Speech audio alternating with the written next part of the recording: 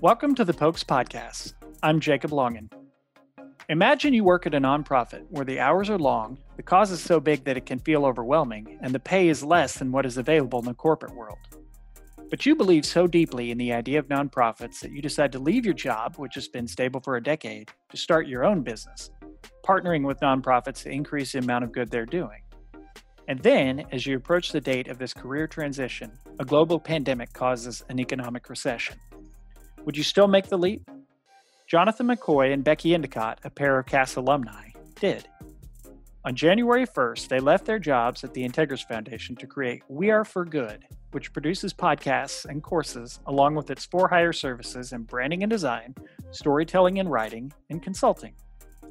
They started with a bang, debuting at #1 on Apple Podcasts' chart of nonprofit podcasts. They joined me, a former coworker of theirs from our days at the OSU Foundation, to talk about why they went ahead and made the leap, how OSU helped prepare them for success, and what they wish more people understood about the world of nonprofits.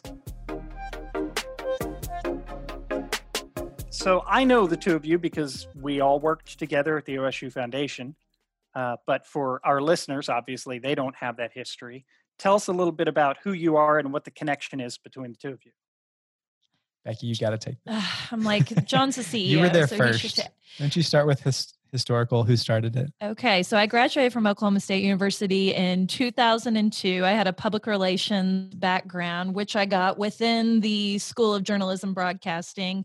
Also had a marketing minor, and I had left OSU and really was trying to chase a job into the nonprofit industry. I had a bunch of internships, and I just figured that the mission space was a better fit for me. And I eventually came back to Stillwater a couple years after my first job and took on the role as marketing director of the OSU Foundation. And that is where all of our worlds kind of collided. And this was like in 2004. So OSU was just starting to get some philanthropic momentum there of telling their story.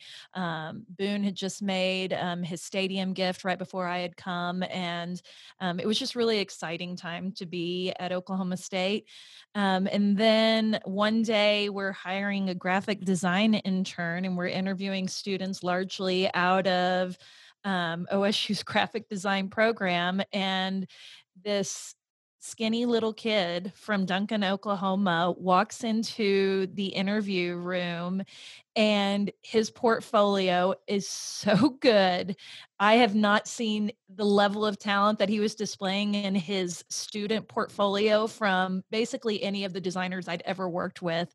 And that is how I met my friend Jonathan McCoy. And he's currently hiding under a rock right now because he's so embarrassed that I'm talking about him this way. It's really kind of Becky to say, but I remember, being in the design school at OSU, obviously. And I remember walking in the Bartlett Center and my friends were starting to talk about what jobs and internships they were going to do. I had friends going to New York City and Austin and these kind of cool places where there's design happening.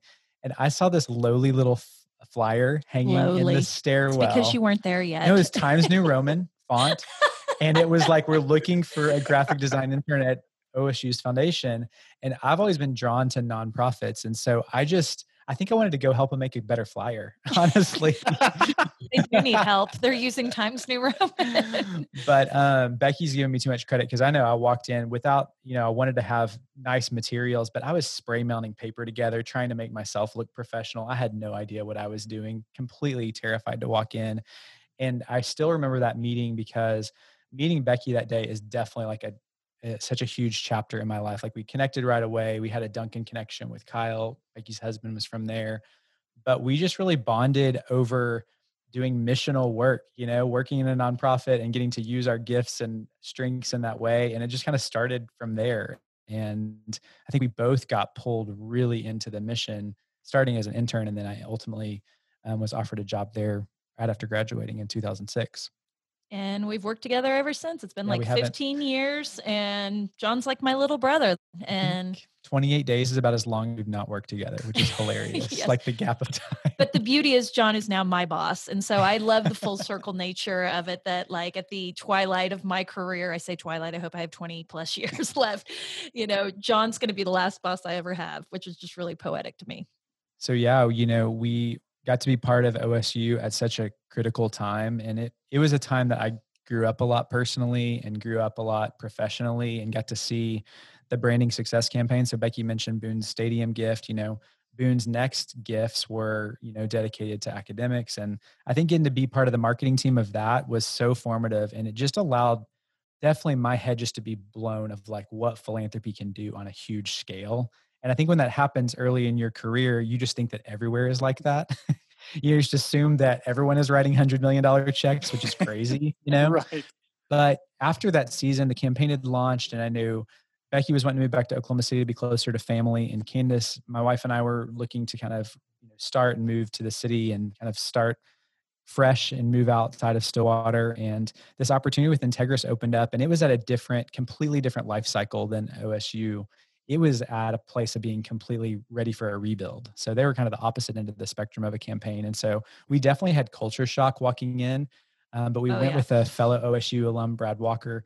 He welcomed us onto his team. And so we were given a lot of runway to really build something. And that was such a gift because we had this incredible experience and leadership of Kirk Jewell and the whole team at OSU Foundation. And then get to go to Integris and just try to usher in a really transformational time for them. And so we've spent the last almost 10 years there until this summer when we jumped to start We Are for Good, which is a consulting company on the surface of working with nonprofits, but we just have huge dreams. We have a podcast that speaks to nonprofits, and we are just here for the long haul to serve nonprofits in a really deep, meaningful way to equip people with tools to do the best that they can. So, Yeah, we just really believe in the power of philanthropy and the fact that anybody can be a part of it. And the fact we think that it's so enriching to your life when you choose to kind of lean into kindness. And so our company, has this business side of it, but I mean, it's really about running toward this kindness revolution that we're trying to create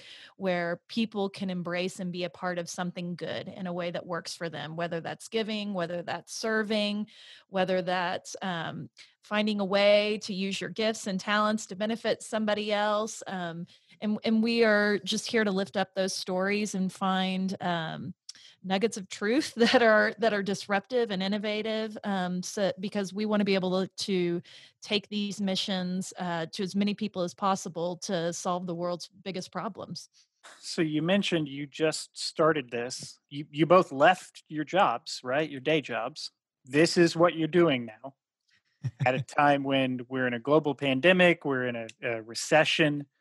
That took nerve. I'll use the word nerve to do that. A level of insanity for sure. To leave your job of 10 years and start a company of which there is no playbook like what we're trying to do anywhere in the world. And yeah, I definitely think that we were thinking that at some point that we were not anticipating quitting our jobs in the middle of a pandemic and just running toward this, but it has felt absolutely divine the entire way through. We are so affirmed in what we're doing. We're shocked by how fast the community has grown. And I think that people are just ready for something good right now. They're searching for something that's uplifting and positive and kind because the world is so rife right now with derision and hate on many levels, and we're just very conflicted. And so we're trying to completely move away from that space and move into a more wholesome space where it's like, well, here's some people doing really cool things, and here's how you can be a part of it. Here's how you can ignite it in your own community. And it's really just about inspiring people and getting them involved in whatever way makes sense for them. yeah. And I would second that it does seem probably crazy on the surface. I've got 2 sets of twins, 4 kids in the house. Becky's got a couple kids. And so we're putting our life on the line for this business. We say it in a tongue in cheek, but it's something we felt so called to do. And it's something that we had been building to for several years mentally and logistically and all of the things to where we had really thought through and had built a plan. And I think that became more and more sharpened of just how we wanted to show up and serve this industry, which we feel like is just underserved and there's not enough resources and not enough people talking and connecting. And so we want to change that in the nonprofit world. And so what's funny is that I think COVID has ushered in obviously a lot of pain in the world and a lot of struggle, but there's been a lot of silver lining too, is it's kind of just put the brakes on everything for everybody, and you've had a chance to reflect. And for us, it further refined that this is the next step. It's like we're building something that is fully remote and that people can log in and be supportive across the country, whether you're at home or at the workplace. And it's like more than ever, you need ideas of how do we show up today? How do we serve today? And so it's kind of funny that that confirmed at the last step to be like, we're exactly where we need to be right now. And it just has felt such like a confirmation. Not that we don't work all the time right now. We're still a startup and we're trying to, We're totally figure exhausted, things but in a out great way. and wearing all the hats, but it is like a complete delight. Like I honestly pinch myself that we get to do it from our houses and with our families alongside us. So knowing the two of you, I knew you didn't do this on a whim, but was there any hesitation with the way it worked out? Was there any thought of maybe we will wait and do this later? There really wasn't. Not for Becky. I'm the more fearless one of the group, and I love to be bold, and I can't really explain it because I wouldn't say that I have a reckless personality, but I would say I have a bold personality, and it to me, I just felt all the signs were pointing in this direction, and the stars just kept aligning on things that were pushing us in this direction. And I'm so glad that we did, because it's just been a real gift to be able to kind of be a light during a time where people are floundering and they're scared and there's a lot of fear and there's nothing that can be controlled. So we think you can control 40 minutes of 3 days a week, because that's what our podcast drops, of just knowing that you're going to hear something really good and positive, uplifting, and whether you take it and act on it doesn't matter as much as if it makes you feel good, then we've done our due diligence. Yeah. And I'll say for me personally, I mean, Becky was real confident in, I want to do this in July 1, 2020. I mean, she's so specific. And for me, I'm the personality that could have kept pushing it off, till the timing was right, until I felt right, until I had a good night's sleep or something. Like I would have waited for that. But I'll say my rock in this was Candace, my wife, College of Education grad. There you go. Woo woo. She really, I remember we were standing in the office and I had a job offer, actually, another opportunity that would have been a great opportunity. And I was like, I really just, it feels like with everything happening, this would be secure and whatnot. And she's like, John, you cannot give up on your dream again. Like it's been on your heart. This is the moment. And it's like, if I don't like to have a contingency plan because you want to fight for something as if you don't have a contingency plan, but having that, I don't know where I was going with that, but at the end of the day, we could have a contingency plan. It's not like there's nothing to do. There's not like we don't have any skills that we could, apply in a different way. It's like we do have a backup plan if we really needed it, but let's just show up and do it because we've just put it off for too long. And I feel like COVID again is one of those things that gave you pause to say, take that risk. I was just talking to some friends the other night. Like that's what I took away learning from COVID is this is a chance to pivot. Everyone is stepping into the unknown. So follow those things that seem really clear because you can always pivot again. We plan to pivot as we figure out this business. John, that was so good. That inspired me. Good. Good comment. We should talk more often. We don't spend enough time together, so nobody ever. Right. And I don't want to oversimplify this because what you're doing is a lot more than just the podcast. But I think for a lot of us, the podcast is the most visible thing. And I know there's that great photo, if you want to talk about that, when you found out just how successful the launch of the podcast had been. Yeah. Yeah, tell that story, John. So, podcast world, if it's new to you, is that there is charts kind of like box office. And the funny thing is it's very cryptic. It's very Apple, even though I love Apple. Apple's never released, here's the metrics to become He's dressed top. Like Steve Jobs right now, by the way. Simplicity. We're in black shirts. What's wrong with that? Jacob's too. Yep. But, they've never really broken down, here's how you can be the top of the charts. But obviously we think it's probably about subscribers, about downloads. It could be about ratings, reviews, all these different things. So of course we're checking the charts with our release the first week. We dropped the podcast. We had shared with our social media circle. We have assembled somewhat of a list at this point. And so we were sharing through the list that week. And what's hilarious is the day of launch, the Chartable site went down. Like it literally wouldn't refresh. And I'm like, seriously, this is our moment. We just wanted to see, did we end up at 200th place? Did we end up at 75th place? And so I'd been checking it religiously every hour and it's still stalled out. It didn't work.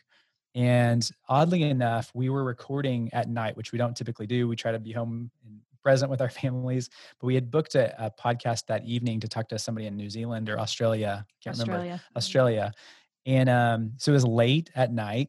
And right after that interview was over, I, of course, closed the window and went to Chartable, and it refreshed. And I just gasped because we had charted at number one in the nonprofit category and charted in the business category, which is just completely difficult to break into. And so what's funny is our producer, Julie, sits across the room and they're like, what is this reaction? And I truly don't even remember. I remember just like holding my mouth and Becky's reaction. Julie captured this picture probably because we were frozen for several minutes. People asked, did you stage that? And I'm like, no, we didn't stage it. Like we were legit shock. Emotion of all these months and years of dreaming of doing this to this moment, that happened. And so it was really fun that we got to be together at that. And obviously sharing that news was really exciting too. Sounds like you were both just drawn to philanthropy, even from a young age, at least early in your career. Why?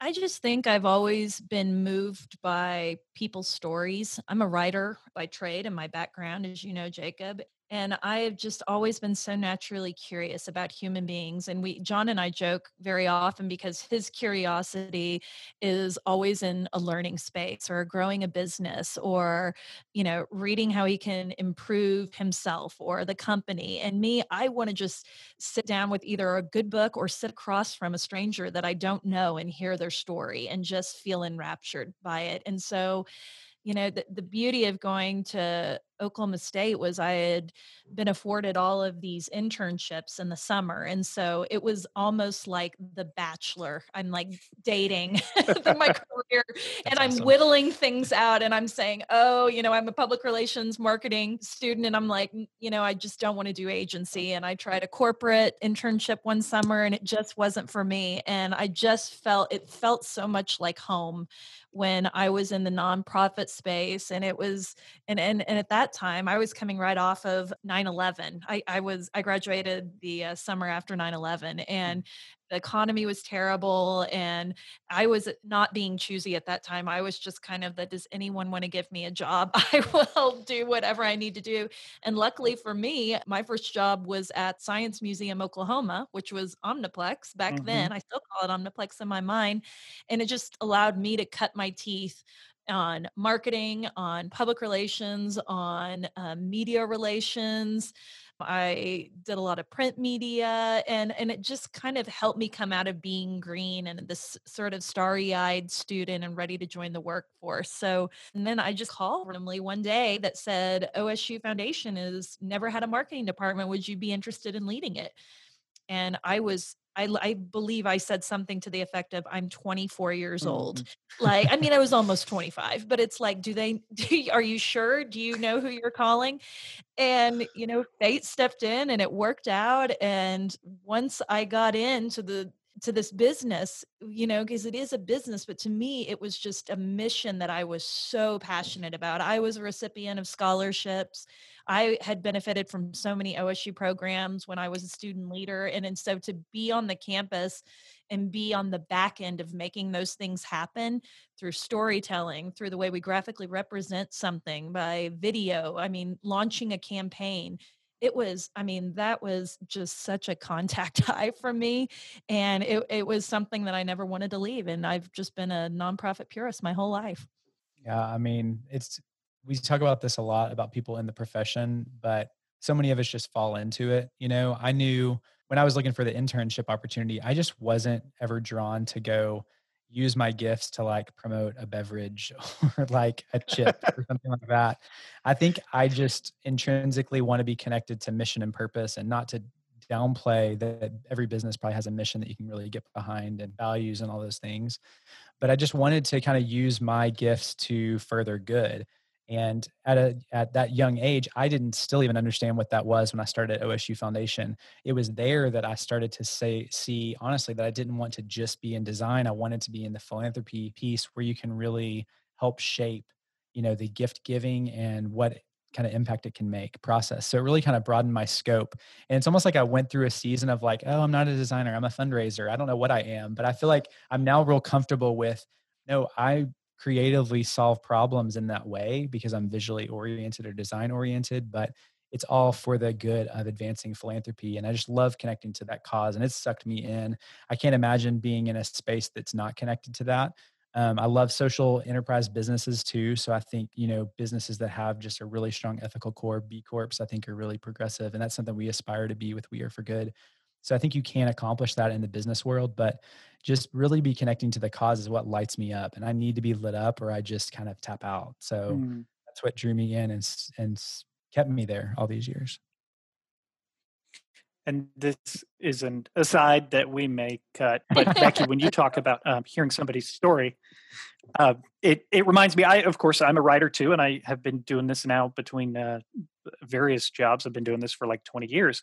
I always say everybody has an interesting story. They don't always know what it is. And that to me is one of the fun parts of my job, figuring out what is your interesting story. And some people know it, they're great storytellers. And some people go, I don't know, I'm just boring. No, you're really not. Let's figure out why you're not. And I love that. There is no boring story out there. And I think a lot of people make judgments against themselves that are just not even true. Yeah. I'm not a good storyteller. I don't have a good story. I'm not a writer. And it's like we can all be listeners. And if we're Mm, leaned in and listening, then we can hear a good story. And frankly, I think it's a lot of what we say in philanthropy. I mean, if you're not asking for a gift, you're not going to be getting it. mm, And so if you're not asking someone to tell their story, we're missing out on such an opportunity there. And they want to give to things that matter to them. And so people don't typically give, $1 million for things that they just feel okay about. So there's going to be a story of change, of impact, of healing, of salvation or something. I mean, I hate to be so dramatic, but sometimes, I mean, we've been in healthcare philanthropy for 10 years. We have seen where it has literally saved mhm, lives. In the when I think about OSU, I think about countless, I mean, thousands of students during our time who were able to break the poverty cycle by mm, simply getting a scholarship that enabled them to get an education. There is power in that, in healing. And that's what we really want to be a part of. And if you are someone who can sit down and simply just ask full questions that are kind and lean toward understanding and compassion, I mean, that I think the story just flows very naturally from there. mm. And I say, storytelling is not my natural tendency, at least in the written form or the Yeah. spoken form. But even through podcasting, it's really opened my eyes to that. And just watching Becky work, she's so Yeah, gifted at now. that. But I completely agree with what you're saying is that everybody does have a story and there's something to take from everybody, and it really does help build empathy. And I do think empathy is lacking in our society at the moment. And if we can all lean into that and be quiet and just listen to each other with what we're actually saying or actually trying to say, so much more good could come about. So this process this year's taught me a lot about that. And so I think that's my takeaway there. And I think for some of our listeners, certainly we have a lot of listeners who would say, I think nonprofits are great, but I can't imagine asking somebody for money being a fundraiser. We get that all the What is that time. experience? I mean, my response to that every single time is it is my joy to be able to facilitate that conversation. And again, maybe it helps that I'm a little bit fearless, but to me, when I am walking in to a solicitation where I'm sitting down with someone that I know, who I have worked to cultivate a relationship so I can come to understand their heart and help them understand what is needed. For an example, if I'm going to sit down with a family who had a baby in the Mm, NICU, mm, at Baptist Hospital, that is such I'm not asking them for money. That's not what I'm asking them for. I'm asking them to help us fulfill a need that will serve families just like theirs mm, to bring more hope and healing into the world. And so to me, I'm just there really as a bridge to get this person or this couple or this foundation or company, whatever it is. I just want to connect what they want to do to help somebody with the need that is in the hospital, of which we have all of the talent, all of the staff, all of the wherewithal to do it. We just need some resources to bring that to bear, and it is a powerful thing when you see that come together. And I've seen it be incredibly healing in even terrible situations where someone has passed away, and the way that people are able to overcome that and pay it forward to another family, I mean, that is just the best feeling in the world to me. And I think, we were just having this conversation today actually, but I think something that helps tear the walls down from making that ask is just personally being invested in the cause. And so that really helped me too. I'm not a natural person that wants to go ask people for money, but really channel it around is it something you have a passion for that's true, that you can show up with passion and enthusiasm because you actually believe that it is going to do something meaningful. And then secondly, if you have actually personally invested as a family or as an individual, like how much easier is it to just invite somebody to join you Mm. as opposed to asking them to do something that you're not actually bought in on.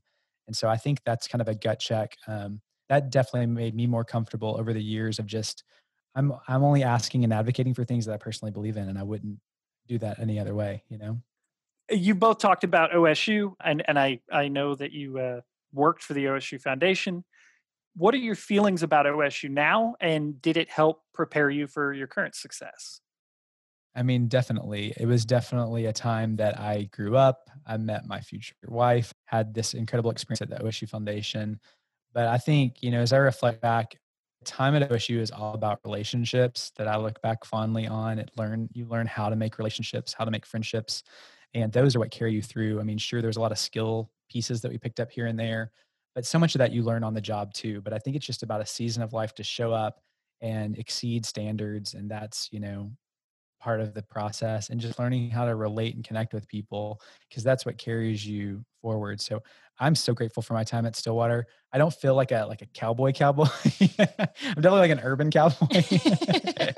But I love going back to Stillwater. It is just so fun to be back and reminisce and be on campus. The energy is so fun to see the success that's happened even over the last few years since branding success. I think ushered in so much of that too. Like it is a fun legacy to be part of. I mean, I would say the exact same sentiments is, we have the linchpin of our company is that one, everyone matters and you have to evaluate and treat everybody equally. And two, that community is everything. And those are like, if those are the lessons I learned in kindergarten, those are also the lessons that I learned at OSU too. And it was one of those first situations in my life where it was really about what you put into it, you got out of it. And I was heavily involved in, student leadership things on campus. I was in President's Leadership Council. I was part of Pi Beta Phi sorority, and and it just fostered an amazing sense of community. And you come to love such a large swath of people from all different backgrounds, and I think just the humanity that's presented in so many different facets, whether it's in class with your academics or whether you're going to a basketball game or you're in student alumni board or whatnot, it just gave me this lifelong thread of which I'm always connected to this area. And it's the happiest time of your life. I mean, Mm. typically when you go to college, those are the happiest years. And I mean, John and I still say fundraising in higher ed, we still call it the land of milk and honey because it's so much harder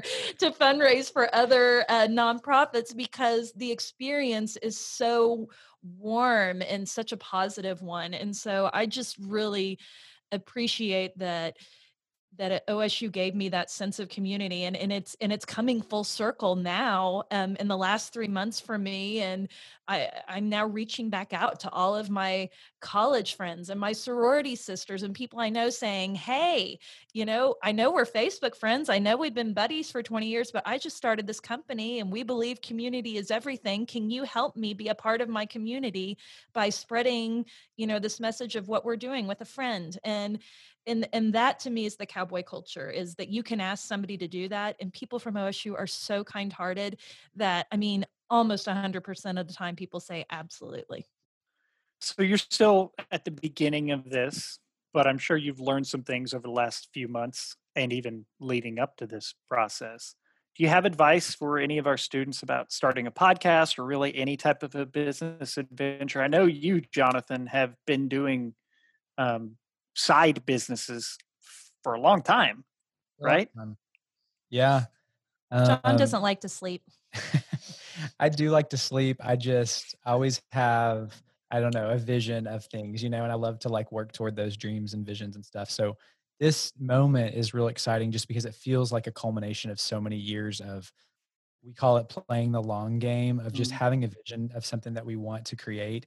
And it just can't happen in a week, and it can't happen in a year. Even in our case, it's like we had to take, literal steps over a long period of time. And sometimes it feels like you're not making progress, but just talking to this about this with my wife last night. But when you have a dream, a goal, like starting a business or starting a movement or a podcast or whatever it is, you just have to get really honed in that every day you want to take a step in that direction. And sometimes it's a tiny step, and sometimes it's like a giant step. Sometimes you have a meeting that you get off, leave the meeting, and you're like, oh my gosh, that was such a huge win for this. But every day, if you're moving toward it, you're going to get there, and deadlines are a great thing, and community is a great thing to make it happen.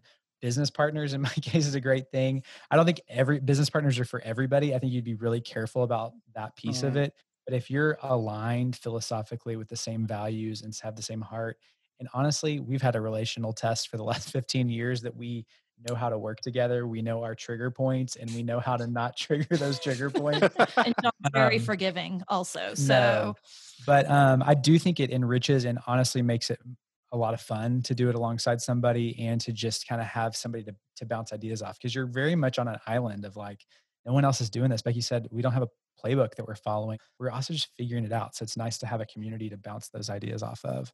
when Um, you're in a business with somebody that you trust and someone who you love and you love their family, it's like there's this common understanding of what's okay to do, and we both agreed, that we're going to try some stuff and we're probably going to fail, and that's okay. That's just a part of our story, and that's a part of being a creative person and who's trying to change the world. So I really value that John embraces that. And I mean, we have so much fun together. For anybody that's listened to our podcast, I mean, we are serious when we need to be serious, but we also like to keep it really light. And so we laugh a lot. And I mean, my advice to students would be, I just love students so much and their fearlessness, especially, I mean, that age of like 18 to 22, 24. I mean, they are bold. mm, And I would say use that to your advantage right now. If you are interested in something, and whether it's a podcast, starting a business, trying to get a job,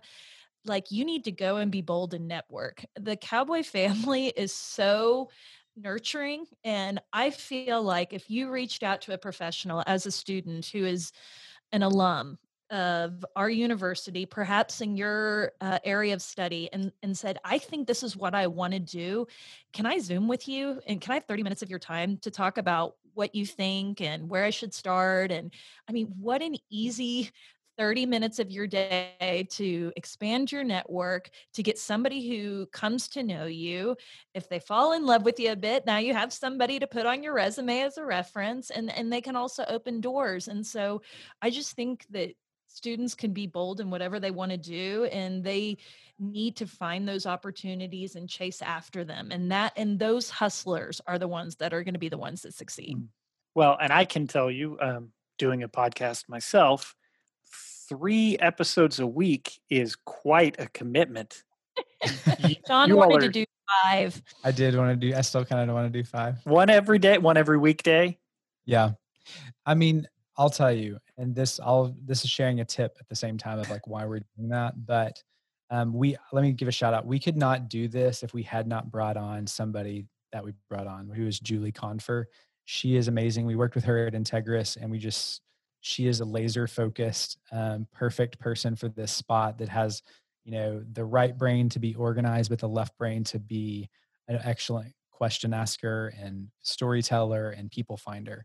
And she's one of those bold 24-year-old who is Totally. fearless in what she does. That's our producer. I love that about So her. she is absolutely putting together the back end of the podcast that helps us be able to do it at that frequency while we are, creating revenue and consulting and doing the other things like that.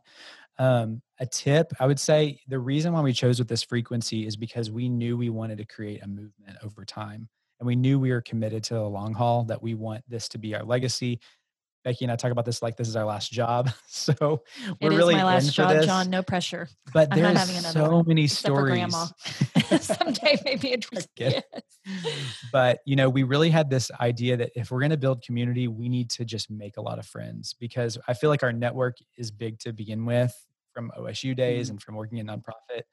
But we just wanted to build that as like a snowball. And every day we're dropping 3 episodes a week. That is a whole new sphere of influence you get to be in front of. And so from us, it just really opened up doors in a really powerful way to think about compounding that. You know, compound effect is such a big part of how we think of just the small actions day after day. So doing that for a year, we're going to be in front of hundreds of different audiences. And so with our goal to grow audience size, it just made sense to do that frequency. So And consider that. If you can pull it off, like totally do it. We love doing it. So it's like life-giving for us. yeah, So and here's a hack for you. I don't come over to John's house, which is where we record our podcast 3 days a week at a certain time. We batch record. And yeah, we so do. like we do it on Tuesdays and Thursdays. So we did 3 interviews today. We did 2 or 3 maybe on Tuesday. And so we're already, I mean, we drop 3 a week, but we're almost 2 months ahead right Mhm. now with what we're doing. So we can focus on other parts of the business once we get caught up in that way. So it's really not as overwhelming once you get process flow down. I know we talked about how fundraising can be difficult and not something a lot of people think they want to do. What do you wish more people knew about philanthropy? Because I do think there's a lot of misconceptions out there. Go ahead, You John. want to go? Do you have a thought? I mean, yeah, I have several thoughts, right? From being on the inside of a nonprofit, I think you want donors to trust, I guess, on one level. You've got a team of people there, and you do need to do your typical checks and balances, and you need to know who you're investing in, the mission in, and all those things. But I do think, you know, I wish that donors realize that sometimes overly restricting a gift creates complication of what impact they could have. So if you can zoom out enough to realize, what are you really trying to accomplish, especially for major gift donors? What are you really trying to do in this world? And think creatively about that and work with your development team. I mean, that is a conversation that any development officer would love to have, that is strategic. It's aligned with, you can align with the priorities of whatever organization you're working with, but it doesn't just buckle them down into a very restricted purpose that gets hard to spend or really laborious to report upon or adds administrative time and cost. And so you want to think about those things, because at the end of the day, what are you really trying to do? You know, so that's something. And I do think a lot of donors have that mindset nowadays, like it's an investor mindset of just what kind of outcomes am I trying to create. I love that. I have so many thoughts on this. I'll try to just be quick. Yeah. But I mean, I think one of the things that I'm trying to debunk about the nonprofit sector is that they should be working for peanuts. Well, nonprofits are businesses. And if we want those businesses to succeed and be vibrant, wholly, present contributors to our societies and to our community, we need to treat them like businesses. And so it is always just so disarming to me when somebody comes in and says, well, your salary shouldn't be X, or, and it's just, to me, it's no different than a business. You need to pay someone what you think they're worth. And for me, it was never about the salary ever. Yes, I wanted to have a livable wage. Yes, I wanted to be able to put food on the table, but I'm there because this fulfills me in a way that most other things do not. And so I want to put that pin in that right there. But the other thing is, I think everybody needs to find where their community is and where they can tap in. If you are someone who is not naturally giving to an area, and I don't just mean financially to a nonprofit, I'm just here to tell you, it will change your life and feel your soul to help another human being.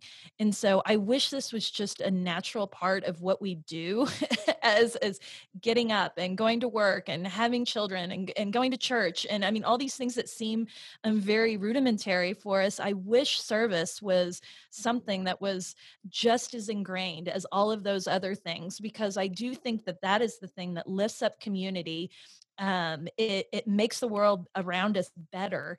And if we're all kind of like picking up a piece, there's less mess on the ground when we're all kind of cleaning it up together. And then you're kind of subscribing to this abundance mindset of there's enough to go around for everybody. There shouldn't be these disparities in people that are way below. We don't want to have kids that can't afford to go to Oklahoma State. If you are someone who has a desire to learn and contribute something in this world, we don't want cost to be a barrier to that.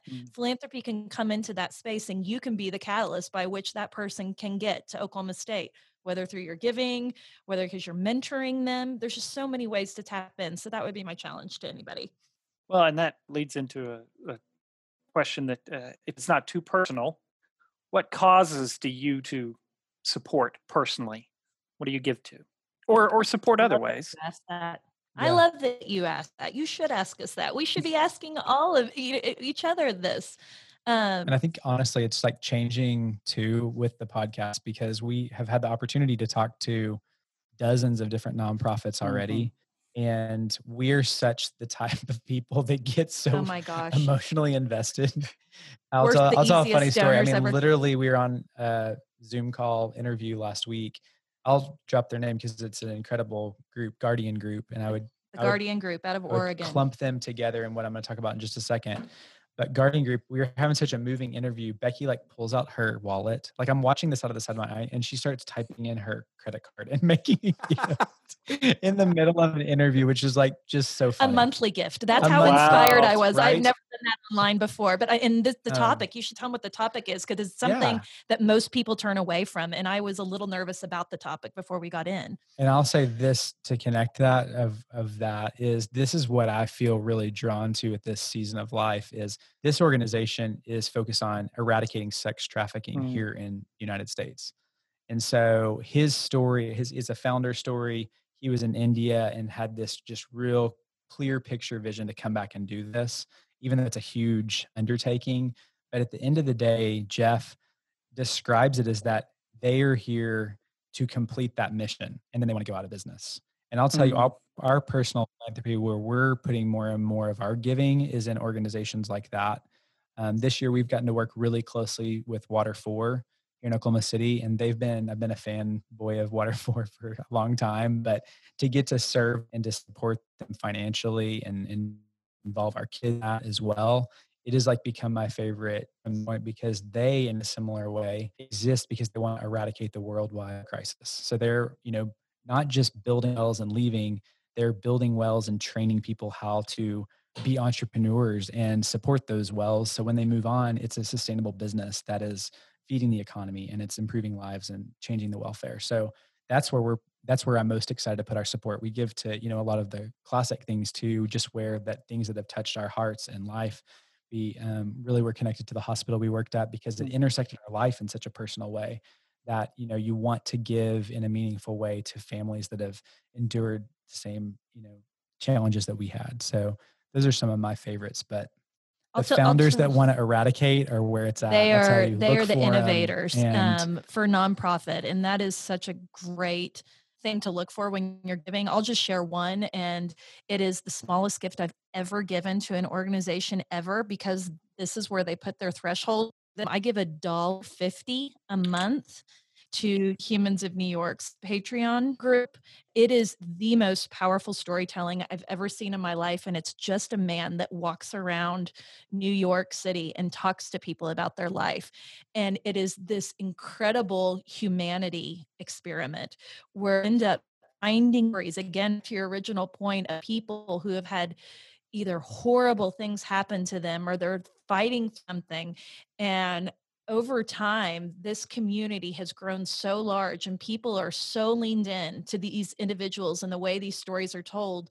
The founder put a fundraising component on it. And so he takes our $1.50, however, hundreds of thousands, millions of us around the world that are giving to this, and he seeds these people with funding, help them kind of get, whether that's buying a tuba for a kid on this side of the road who's always dreamed of playing an instrument but doesn't, or a mom's about to get evicted out of her come in and provide 9 months worth of rent for in utilities. And To me, there is nothing that makes me feel better than when I am scrolling through Facebook and I'm looking for something positive. I click on a Heat of New York story. I read something that's incredibly impactful. And the top comment is from the founder that says, oh, and by the way, we used 20,000 Patreon group to buy X to make this situation a little bit better. And it's like, instantly, I'm connected. Instantly, I feel gratitude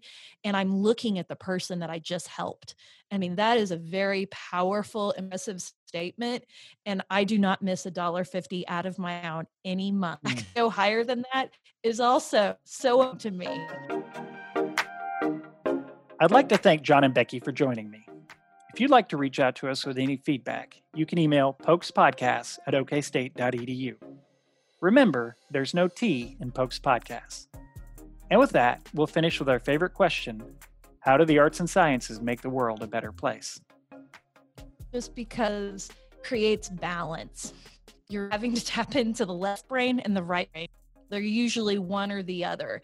And so I really value, at OSU, I could have the science of what I needed to get. And I got a Bachelor of Science. And most people would think I'd have arts because I'm a very creative person, but I went the science out, and more theory and practical knowledge.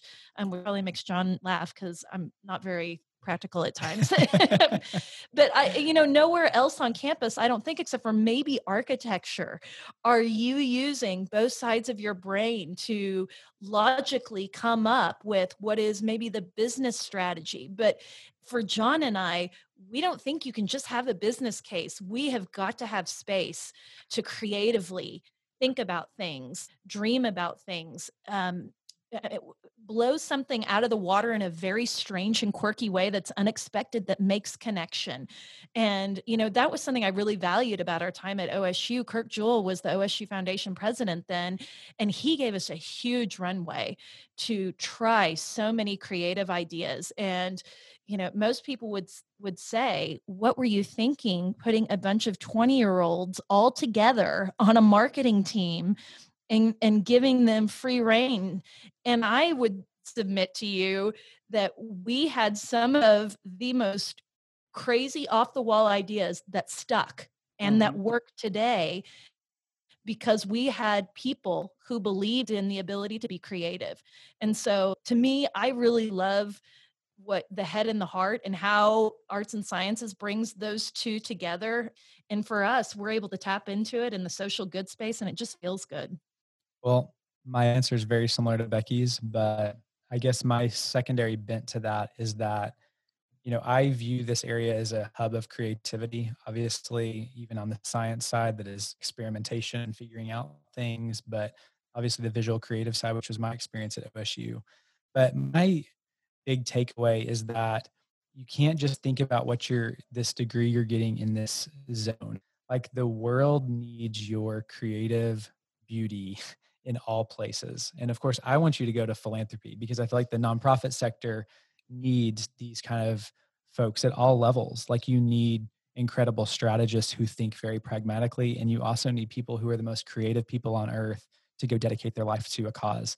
And one of the rants that I get on is that I would love to see our generation invest more time at staying at a nonprofit. So the stats are really horrible. If you look across the country, like, people stay 12 to 18 months. One of our guests said last week is an average fundraiser. Like, we need people to be bought in. It goes back to the philanthropies we want to support that are bought into saying, okay, we can't fix all the problems, but what's a couple problems that you want to tackle, or the one problem you want to tackle, and put your creative energy in that, because we need that, and that nonprofit or that organization needs it, and to show up in that way. And so I love that, that's John. how I feel. I'm going to go rogue here. Here comes Becky with her Uh-oh. bold question. Get ready for it. I mean, I would even challenge like OSU, or I would challenge universities. Like, how are we having this conversation about mission and social good? There are universities across the country, not many of them, but they have philanthropy schools. They have philanthropy or nonprofit degrees. They're a department. OU has one, and it's extremely vibrant. I would love to see that.